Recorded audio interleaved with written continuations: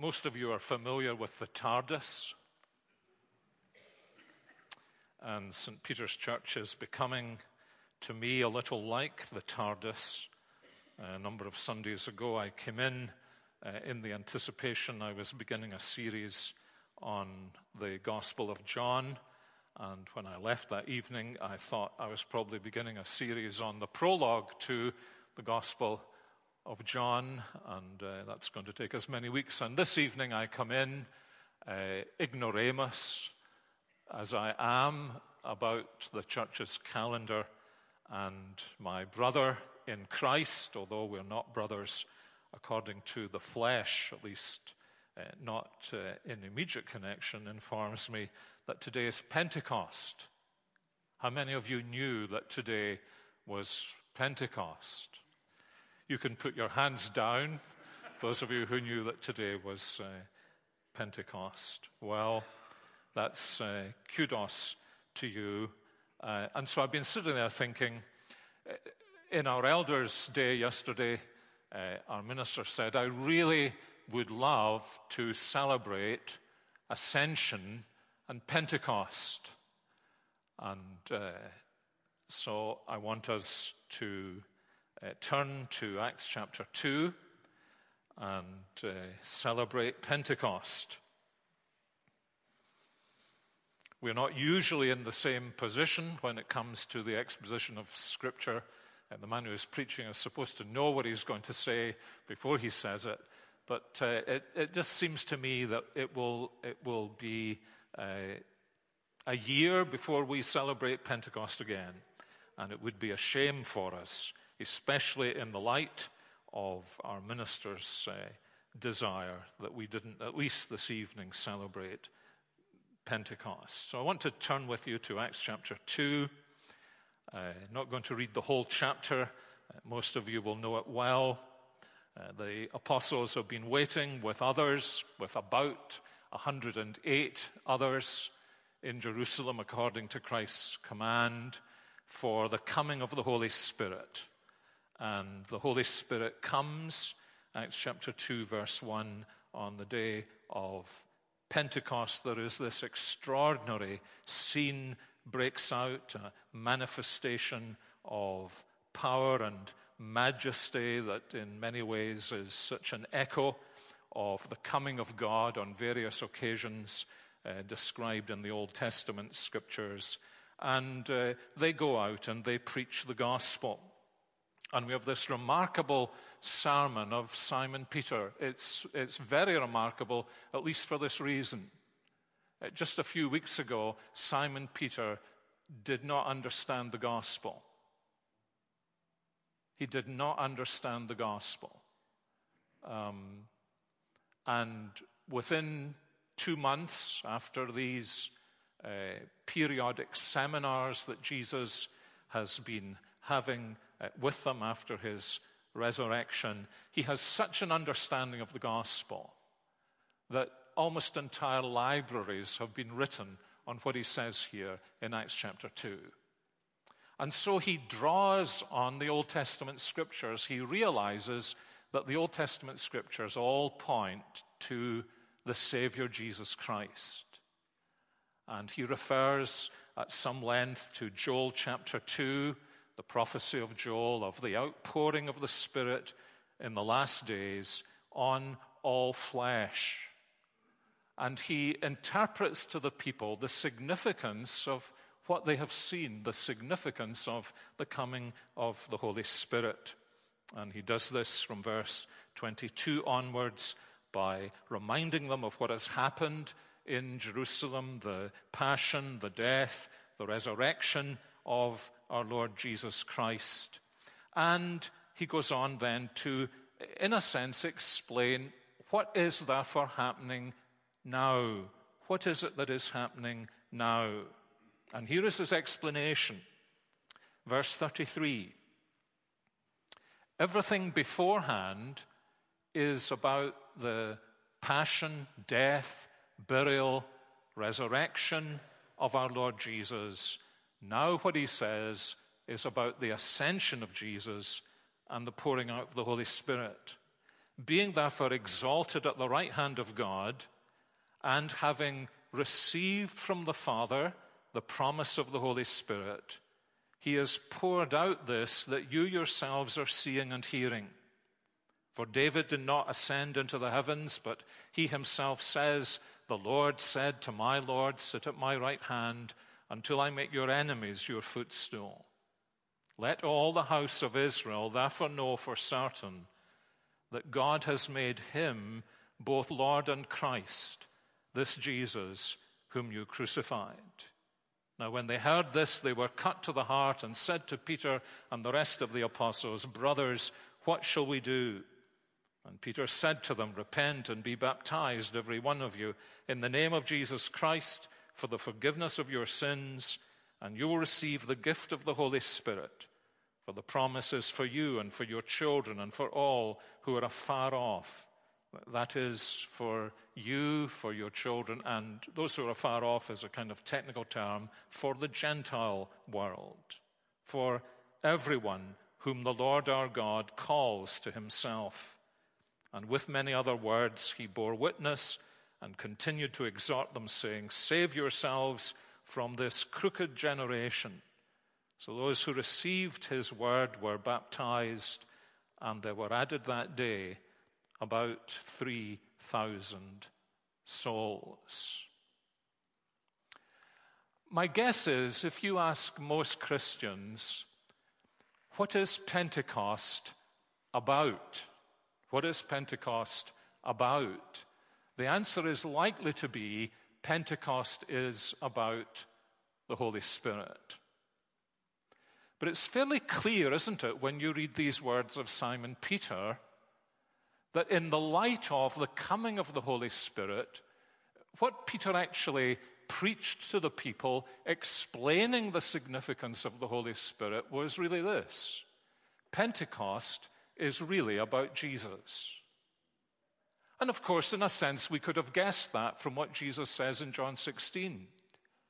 When he says, when the Spirit comes, he is not going to bear witness to himself. He is not to glorify himself. He will not draw attention to himself or shine on himself. But he will shine on the Lord Jesus. And so while there is much in this passage about the Holy Spirit, if we concluded that Pentecost was about the Holy Spirit, we'd be looking at the floodlight rather than the one whom it's floodlighting. We would be looking at the pointer rather than the one to whom the Holy Spirit points. And indeed, in a rather wonderful way, this passage in Acts chapter 2 tells us that Jesus' words in John 16, 8 through 11 find their first and perhaps their greatest fulfillment on the day of Pentecost. When the Spirit comes, he will testify to me, and he will convict the world of sin and righteousness and judgment. All, you remember, in relationship to me. Listen to what Jesus says in John chapter 16. He says, now when the Spirit comes, this is what will result. He will convict the world of sin because they do not believe in me. He will convict the world of righteousness because I go to the Father, and you will see me no longer. He will convict the world of judgment because in my work on the cross, the ruler, that is Satan, the ruler of this world, is judged. And this is Jesus' own prophecy of Pentecost. And this is what happens at Pentecost, isn't it? This is a direct fulfillment of Jesus' prophecy. The Spirit comes, he shines on Jesus, and men and women are convicted of sin and righteousness and judgment, and they cry out in a way that probably few of us in the room have ever seen, perhaps experienced it individually. They cry out, what must we do? And their attention is drawn, isn't it, to Christ. And as they are called to trust in Christ and repent of their sins, they're given this assurance that through the Spirit they'll be brought to Christ and they will experience the forgiveness of their sins. So when we think about the significance of this day in the church's calendar, or in other churches' calendar, I'm not sure it's in the Free Church's calendar, when we think about the significance of this day, Peter is urging us to focus our gaze upon the Lord Jesus Christ. So what is it that when the Spirit comes, we learn about the Lord Jesus Christ? It's an interesting reality that by this time in the story of the Jewish people, Pentecost was the day, the season in which they celebrated the giving of the law. And that's significant for this reason. At the giving of the law at Sinai, what happened? Moses climbed the mountain of the Lord into the presence of the Lord, and he brought down the law of the Lord, written in tablets of stone, which law the people broke, which covenant the people broke. But when Jesus, the greater than Moses, the prophet Moses promised would come, when Jesus ascends the hill of the Lord, when he ascends into the glorious presence of God, he comes down not with the law as such, but in the power of the Holy Spirit to enable believers to keep the law. The very thing Paul says in Romans 8:3 and 4. What the law couldn't do when Moses brought it down the mountain, because it was weakened through the sinfulness of our flesh, God has done in Jesus Christ, condemning our sin in him and enabling those who walk according to the Spirit to live for his glory. So in a sense, Pentecost is the beginning of the possibility of living the Christian life. Pentecost is the fulfillment of the prophecy of Ezekiel that the Lord would sprinkle clean water and his people would then be careful to keep his commandments. Pentecost is the fulfillment of the new covenant promise of Jeremiah that when the Spirit came, he would write the law of the Lord into the hearts of his people. And so in this wonderful sense, just as our Savior has borne the judgment curse of Sinai, our Savior now on the day of Pentecost reverses the consequences of Sinai for his people. Jesus ascends, the Spirit comes down, and believers are transformed and learn to love the law and to walk in the law of the Lord. And when this happens, Peter says, we need to understand the inner significance of the whole of this.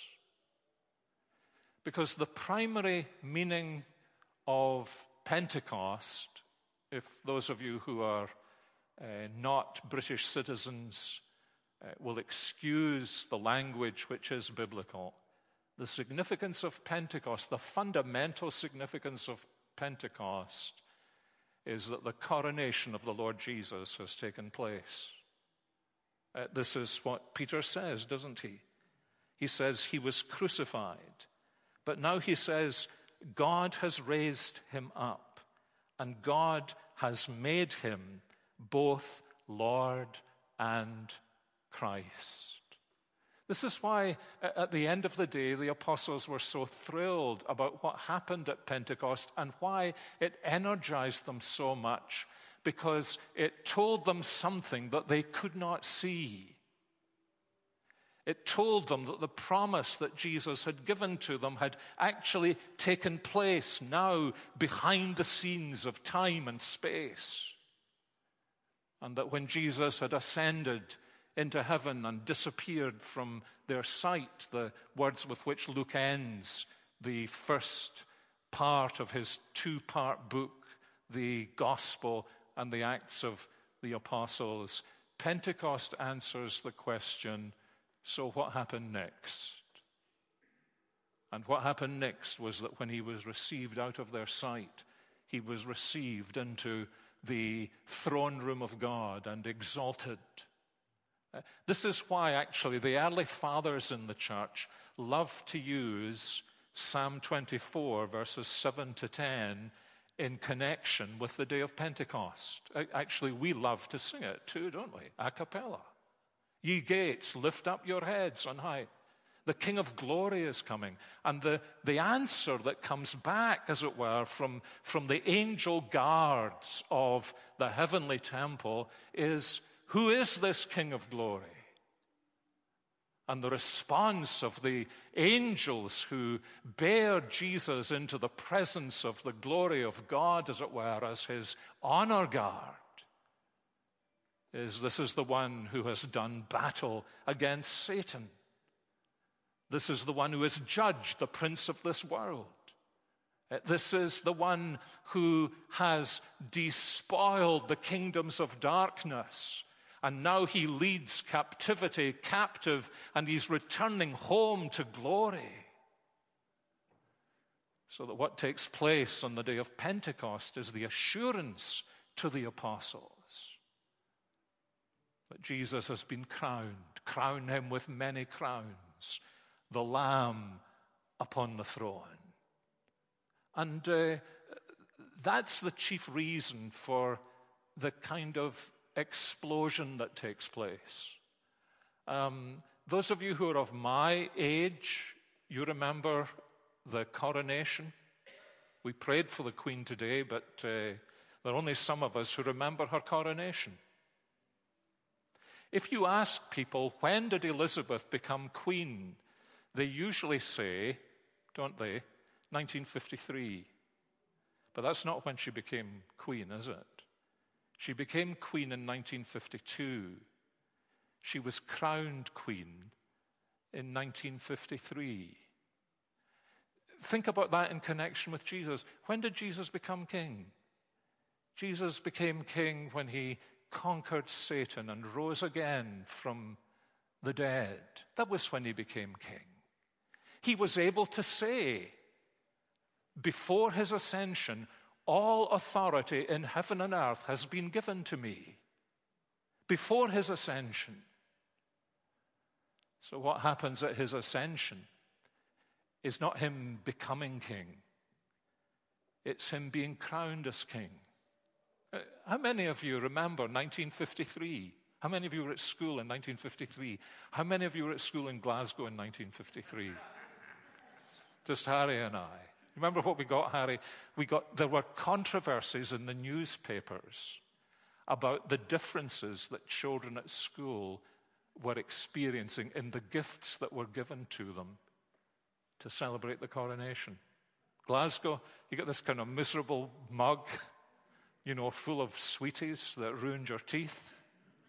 In Edinburgh, what did they get in it? I don't know, they might have got golden crowns in Edinburgh, for all I know. My mug was broken, probably worth a fortune today. But you see, that's what happens at a coronation. It doesn't happen when a president is installed or when a prime minister is elected. But it's always happened historically when a king has been crowned. That the majesty of his reign will be celebrated. The riches of his glory, the weight of his glory will be demonstrated by the lavishness of the provision that is made to celebrate the fact that he is king. And you see, the point is that it's not repeatable during his reign. Nor is Pentecost. It would be as unwise to think that Pentecost itself is repeated as it would be to think that Calvary is repeated. Why? Because Jesus is now enthroned. He will reign forever. He will not need another coronation. And so this is what we've got to grasp. This is actually what transformed these disciples on the day of Pentecost. It wasn't just the sheer singular power of the experience that they had. It was the fact that they understood what was happening. That this same Jesus whom you crucified, think of it. He is actually pointing the finger. This man who, on the evening of Christ's crucifixion, ran away, this man is pointing his finger and looking in the eye at some men of whom this was literally true. You are responsible for his crucifixion. How could he have that courage? Because now he was persuaded by the coming of the Holy Spirit that Jesus was king, that Jesus reigned, that Jesus was Lord of all, and that those words he had spoken, the very last words they had heard from his lips, all authority in heaven and earth has been given to me, they were true. And he had demonstrated that he had been crowned invisibly, but really in the presence of God by this lavish outpouring of gifts through the Holy Spirit, so that they spoke in other tongues and people from all over the world could understand them. And that, of course, is the second element in the significance of Pentecost. Not just that he is enthroned, but that he is a king and savior for all who will come to him. This is the point of the speaking and hearing of the gospel in many languages. The point is not the wonder of this extraordinary gift. The wonder is, and the hearers recognize this, the wonder is we hear about Christ each in his own tongue. And this was a staggering thing. This took place in the epicenter of Old Testament religion. This took place in the one place on earth that people believed that through the high priest especially, you could have a representative access into the presence of God. And in a way, what Pentecost was saying is that God has burst out of the holiest place, because the holiest place is now found in Jesus Christ in heaven. And he's pouring out his Spirit now on all flesh, for all the nations. Of course, in the Old Testament scriptures, it was clear that God's covenant with his people was so that the nations would hear, but his people had failed to bring the word to the nations. The psalmist was able to say, God is known in Israel, by implication meaning he's not known anywhere else. And the fact that you and I are sitting here tonight as those who believe in Jesus and trust in Jesus is the direct effect of this breaking down of the old boundary markers that had been set up in ancient days so that the word of Christ would go to all the nations, and all the nations would hear in their own language. I mean, in a sense, it's saying to us, there's no point in us talking about the Holy Spirit unless we have some kind of passion that all the nations will hear the gospel of Jesus Christ, because that's what the coming of the Holy Spirit produces in people. This burden shared with Christ, that the gospel should be taken to the ends of the earth, because Jesus is, as the apostles will later say, the only name given under heaven through whom men and women and boys and girls may be saved. But there's a third element in this. There are about 10 elements in this, but we'll stop somewhere. The third element in this is a very beautiful element. It is that Jesus has fulfilled a promise that he made only to 11 men. As far as we know, there were only 12 men with Jesus in the upper room at the Last Supper. No servants, because we know Jesus ended up washing the other disciples' feet. And then we know that after that, Judas left.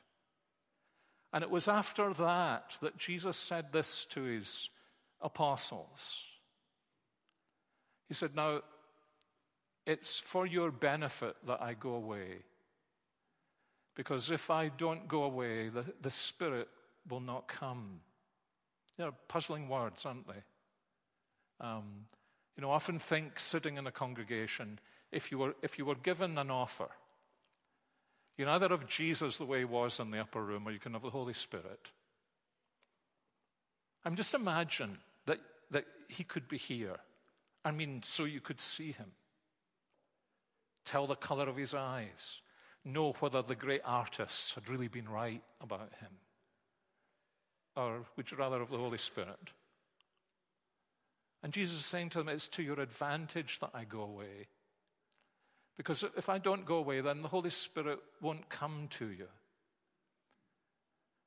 And so what I'm going to do is, and he says this it is so moving, I find. He says to these very distraught disciples, I am going to ask the Father, and he will give you another advocate, paraclete, counselor, comforter, who will indwell you and will be with you forever. But it's those words, I will ask the Father. So when did he ask the Father? Well, apparently he asked the Father when he had ascended to the right hand of the Father. Being therefore exalted at the right hand of God. Now, have you ever noticed these words? They're so interesting in Acts 2:33. And having received from the Father the promise of the Holy Spirit. So you see, there's a chronological order here, isn't there? First of all, exalted at the right hand of the Father. Last of all, he has poured out this that you yourselves are seeing and hearing. And in the middle, the explanation. What a moment this must have been for the cherubim and seraphim and for Moses and Elijah, who had discussed with Jesus the exodus he was going to accomplish in Jerusalem. That it's only Luke who tells us, uses the word exodus in, I think, Luke chapter 9. And the myriad of righteous men made perfect as Hebrews describes them. Imagine being an eyewitness of that moment when Jesus ascends and goes into the very presence of the Father. We can only put this in language we can understand. And, any of us who have been children, which most of us here have been, most of you look pretty human to me, or our fathers. Little Johnny says, give me. And you say, no. He says, but I want. And you remember what your own father said, I want, never gets. But you see, then if little Johnny says, Father, you promised, well, that will unloosen the wallet, won't it? You promised. You can imagine the scene. Here are these sinners. Here are these people who have been involved in the execution of Jesus, and the angels have been astonished that Jesus has prayed, Father, forgive them. They don't know what they're doing. Perhaps they don't see enough, know enough to realize that prayer is actually going to be answered on the day of Pentecost. And some of those who are instrumental in the crucifixion of their king are going to be converted. Because he's gone to his Father, and all heaven goes absolutely silent. And he says those magic words, Father, you promised me. Son, I promised you that if you would do this for their salvation, remember Psalm 2, I would give you the ends of the earth for your inheritance. And we both know that if you are to receive the ends of the earth for your inheritance, the only way that can be accomplished is if together we pour out our Holy Spirit. And so the Father fulfills his promise to the Son that if he would ask of him in the light of his crucifixion and resurrection, if he would ask of him for the ends of the earth, that's Psalm 2 verse 8, I think, then he would give him the ends of the earth. And therefore he would fulfill his promise to him. That means that you may pour out your Holy Spirit upon the people. And the Spirit will do the work of convicting and converting, of sin and righteousness and judgment. And that very thing happens. I mean, if Peter understood this much, actually, if Peter could preach this sermon, you would be pretty sure he understood this much. You'd be pretty sure, I think. Now, it's hypothesis, but you'd be pretty sure that in those seminars Jesus continued to have with them between his resurrection and his ascension, that, and presumably many of them knew many passages in the Old Testament by heart. He might have said, now this evening, let's spend half an hour on the second Psalm. Do you see how? And you can almost imagine Peter saying, still a bit thick. Well, I see this bit about the ends of the earth, but they're just 11 of us left, and yes, some others. There's only going to be 120 of us there on the day of Pentecost. How is this going to be fulfilled? Peter, don't you remember how I said, and I will ask the Father, and he will send you the Holy Spirit. And when the Spirit comes, oh, what words! He will take what belongs to me and he will put it on display. And this is actually what happens in Peter's sermon, isn't it? Jesus is put on display. It's exactly like what Paul says in Galatians 3, you foolish Galatians, before whom Jesus Christ was placarded in my preaching as crucified. And he's been placarding before them what happened actually in the sight of some of them. Perhaps some of them, unlike ourselves, could actually conjure up the reality of that afternoon. And he's saying, this Jesus whom you crucified, do you remember how he prayed, Father, forgive them, they don't know what they're doing. He has been raised, he has ascended, he has been crowned. And the meaning of this is not that we are filled with new wine. It is but 9 o'clock in the morning. It is that he is here and he is merciful. Oh, what must we do? Oh, he says, repent and be baptized. Because he prayed you would be forgiven, and he will forgive you. And there's something else here, and I think with this we'll need to finish. It is that the coming of the Holy Spirit is for Peter the inauguration of the last days. You know how the Old Testament basically divides all history after the fall into the present age and the messianic age, the present age and the future age, the present day and the last days. And this is why Peter picks up the prophecy in Joel chapter 2 that begins, and in the last days, in the last days. He's saying, you want to understand the meaning of this? Part of the meaning of this is the last days have just been inaugurated. The days of the reign of God, the days of the Messianic King, the days of Jesus' victory. Jesus has bound the strong man armed, and to use the language of Revelation 20, he is now going out in the preaching of the gospel to undeceive the nations, all the nations. And just as you remember when in Genesis chapter 11, we had that epitome of man's rebellion when man built this tower, this ziggurat temple tower, as it were, up to heaven, and boasted, we will pull him down. Isn't that what they said at the French Revolution? We'll pull down their cathedrals. We'll destroy God. You remember what God did? He came down again on that occasion. He'd already come down in the flood. Now he came down again on that occasion. But now, since he had promised never again to flood the earth, now his judgment took a different form. If you ever had a classical education, you regret the fact that people don't speak Latin everywhere, because then you wouldn't need to speak French or German or American or even English.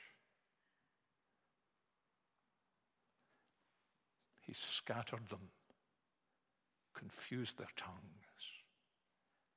And it was that way permanently until this day. On this day, Babel began to be reversed.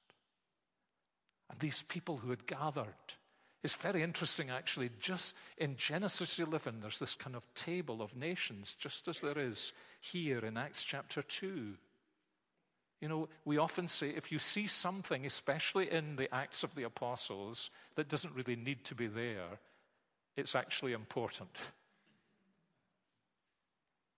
And you get this, where is Pontus? How many of you know where Pamphylia is? Why is this here?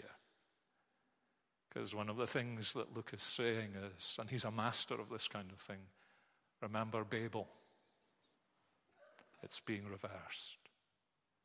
And now what's happening is this glorious unifying through the coming of the Spirit to unite men and women from all kinds of tribes and tongues, peoples, languages, to unite them in Jesus Christ. And as I say, Pentecost is not a repeatable or repeated event. It's not wise theologically, doctrinally, from a New Testament point of view to speak about having a personal Pentecost or Pentecost being repeated. But what does happen is that in every age, all of the people of God enter into what took place at Pentecost. Abraham Kuyper, great Dutch theologian in the past, what I think is a marvelous illustration of this. He says, now imagine a town that hasn't had running water. Incidentally, for any American visitors, we do have hot and cold running water in Scotland. But it's not so long ago that we didn't. And then this great water system is built. But then the city or the town expands and there's a new little housing estate. What happens? Well, says Kuyper, the mayor doesn't come along and say, I declare these waterworks now open. But every new house gets connected to the water supply that on that day the mayor opened. And that's what's happening still today, isn't it? People still being connected to the waterworks all over the world. Marvelous ways. And this is what takes place on the day of Pentecost, because Jesus has reversed what took place at the Tower of Babel. And we experience that, don't we? Friends come in from Lewis. Did you say Lewis, John? From the United States of America? There are some people here who are English and other kinds of people. It doesn't take us long to recognize we speak the same language in Christ, does it? Some of you go to a conference where there are people from all kinds of nations, and there's this babble of voices going on, and then you kind of fall into conversation. And if there's a Christian there, it's not long before you recognize him. Try and speak. You know the same word. You maybe sing the same hymns. But people used to speak about this wrongly, I think, as the witness of the Spirit. That's not what Paul means in Romans 8:15, but there is a sense in which if the Spirit's in you, the Spirit's in me. If he is your Father and my Father, if Christ is your Savior, my Savior. Then we speak the same language. So this is a profound reality about which Simon Peter is speaking.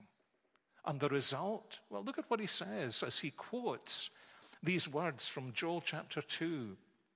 He says, I'll pour out my Spirit on all flesh. Now notice these words. They are, I think, quite important to understand aright. And I think what I'm about to say to you is understanding them aright. Your sons and your daughters shall prophesy. Your young men shall see visions. Your old men shall dream dreams. Even on my male servants and female servants in those days I will pour out my Spirit, and they shall prophesy.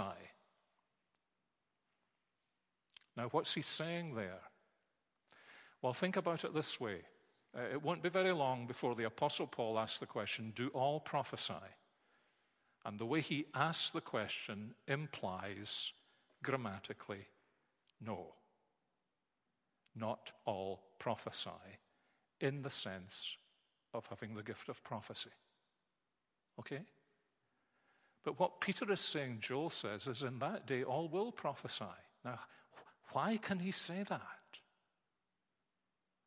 Well, for this reason. Prophecy in the Old Testament scriptures is not characteristically knowledge of the future that enables you to speak about the future. It's knowledge of the Lord that enables you to live in his presence, understand his word, and praise his name. And you see, what is characteristic of the old age, I think perhaps almost impossible for us to understand experimentally and emotionally, is that if you were a really true believer, an outstandingly true believer, you could never go into the presence of God, into the holiest place of all, except through one man once a year as your representative. You might have been able to say to him, as perhaps Isaiah's friends said to him, what was it like there when you had that experience? And he could tell you. You would not have had the access to the revelation of God that Elijah and Isaiah and Jeremiah and the other prophets had. Because you remember, as Amos puts it, he says, now the Lord reveals his secrets to his servants, the prophets, and their job is to pass on those secrets to you. They pass on those secrets to you. And so you can be a true believer. You can be a fine believer. You can sing the Psalms from beginning to end. But you don't have the access to the secret of the Lord that the prophet has. You don't have the access to the holiest place of all that the high priest has. You only know these things, and you do know them. But you know them secondhand. But you see, now Jesus has come as our prophet, our priest, and our king.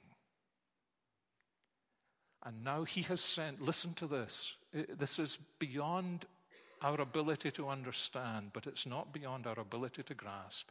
Jesus, who throughout these 33 years, from the moment of his conception to the moment of his ascension, lived in the presence and power of the person of the Holy Spirit. And the only way we can understand the sheer wonder of what happens at Pentecost is that he says to the Holy Spirit, now Holy Spirit, it's through your energy that I have been the prophet who has spoken as no man has ever spoken, and the priest who has gone into the presence of God and himself become the sacrifice to bear sins, and now has become the exalted king in the presence of the heavenly Father, Spirit, go to them, and so bind them to me that they will no longer need intermediaries, so that their knowledge of the Father, the Son, and the Spirit will no longer be second-hand, however real, second-hand, but it will be immediate, because through you they'll come to know me. And this is what he means when he says, so your sons and your daughters will prophesy, your young men shall see visions, your old men shall dream dreams. Even on my male servants and female servants in those days I will pour out my Spirit, and they'll all prophesy. Does that remind you of an Old Testament statement, incidentally? I think it's in Numbers 11, when Moses says, I wish all the Lord's people were prophets. What he didn't say, but what he must have thought was this: I wish all the Lord's people were prophets, but they can't be yet until the prophet like Moses, the prophet who supersedes Moses, comes and sends his Spirit and gives us all the kind of access into the presence of God, so that we're able to say that we know him as our Father, that we have the Lord Jesus as our Savior, that we have the Holy Spirit as our companion. It's the tremendous spiritual experience for old covenant believers. But we're living in a new age. Remember the first man on the moon? Remember what he said? Actually, there's some debate about what he said, because his words were a little blurred at that distance. He said, that's one small step for a man and a giant leap for mankind. I can almost imagine Jesus saying that. Father, this is one step for a man, but oh, it's a giant leap for all mankind. The doors have swung open. I'm available to all the nations. And so when we're living in the Holy Spirit, several things characterize our lives when the Holy Spirit comes. The first is we become deeply convicted of our sin. The Holy Spirit does not come in the first instance to make us happy or joyful, but to make us profoundly sad and ashamed for our sin. But he does that not to drown us, but to bring us through our sense of need, to discover Christ as the answer to that sense of need. That we, our sins, we too have crucified him. But there is forgiveness with him. And we don't need to go to a priest. We don't need to go to a prophet. We don't need to go to a king. It will no longer be necessary, says Jeremiah, for a man to say to his neighbor, know the Lord. Now he's speaking about prophets, priests, and kings. It won't be necessary for those intermediaries to come and say, I'll tell you how to know the Lord. Because in Jesus Christ, they'll all know me. Well, that's part of the meaning of Pentecost. And truly, we've only really begun to understand its meaning when we also know it's been true of us that when the Spirit came, he convicted us of our sin, of our need of righteousness, the fact that we're under judgment, but not to destroy us, but so that that prayer from Calvary might be fulfilled and answered in our lives. Father, forgive them. They didn't really know what they were doing. Oh, but now I know. What must I do? Oh, believe, he says. Come, repent, be baptized, have your sins forgiven, and taste the Holy Spirit. Well, It's Pentecost, as I at least discovered coming into church this evening. Let's pray together. Our Heavenly Father, we thank you for the gift of the Holy Spirit. Thank you for the generosity, kindness of our Lord Jesus. Thank you for the way your Spirit enables us to love you, to trust your Son, to walk according to your ways, to want to please you in every way. And we pray too that for our church here, that the coming of the Holy Spirit may continue to fill us with a real desire to see others in this city and this country and among the nations brought in faith and repentance to our Savior Jesus Christ. And we pray it in his name.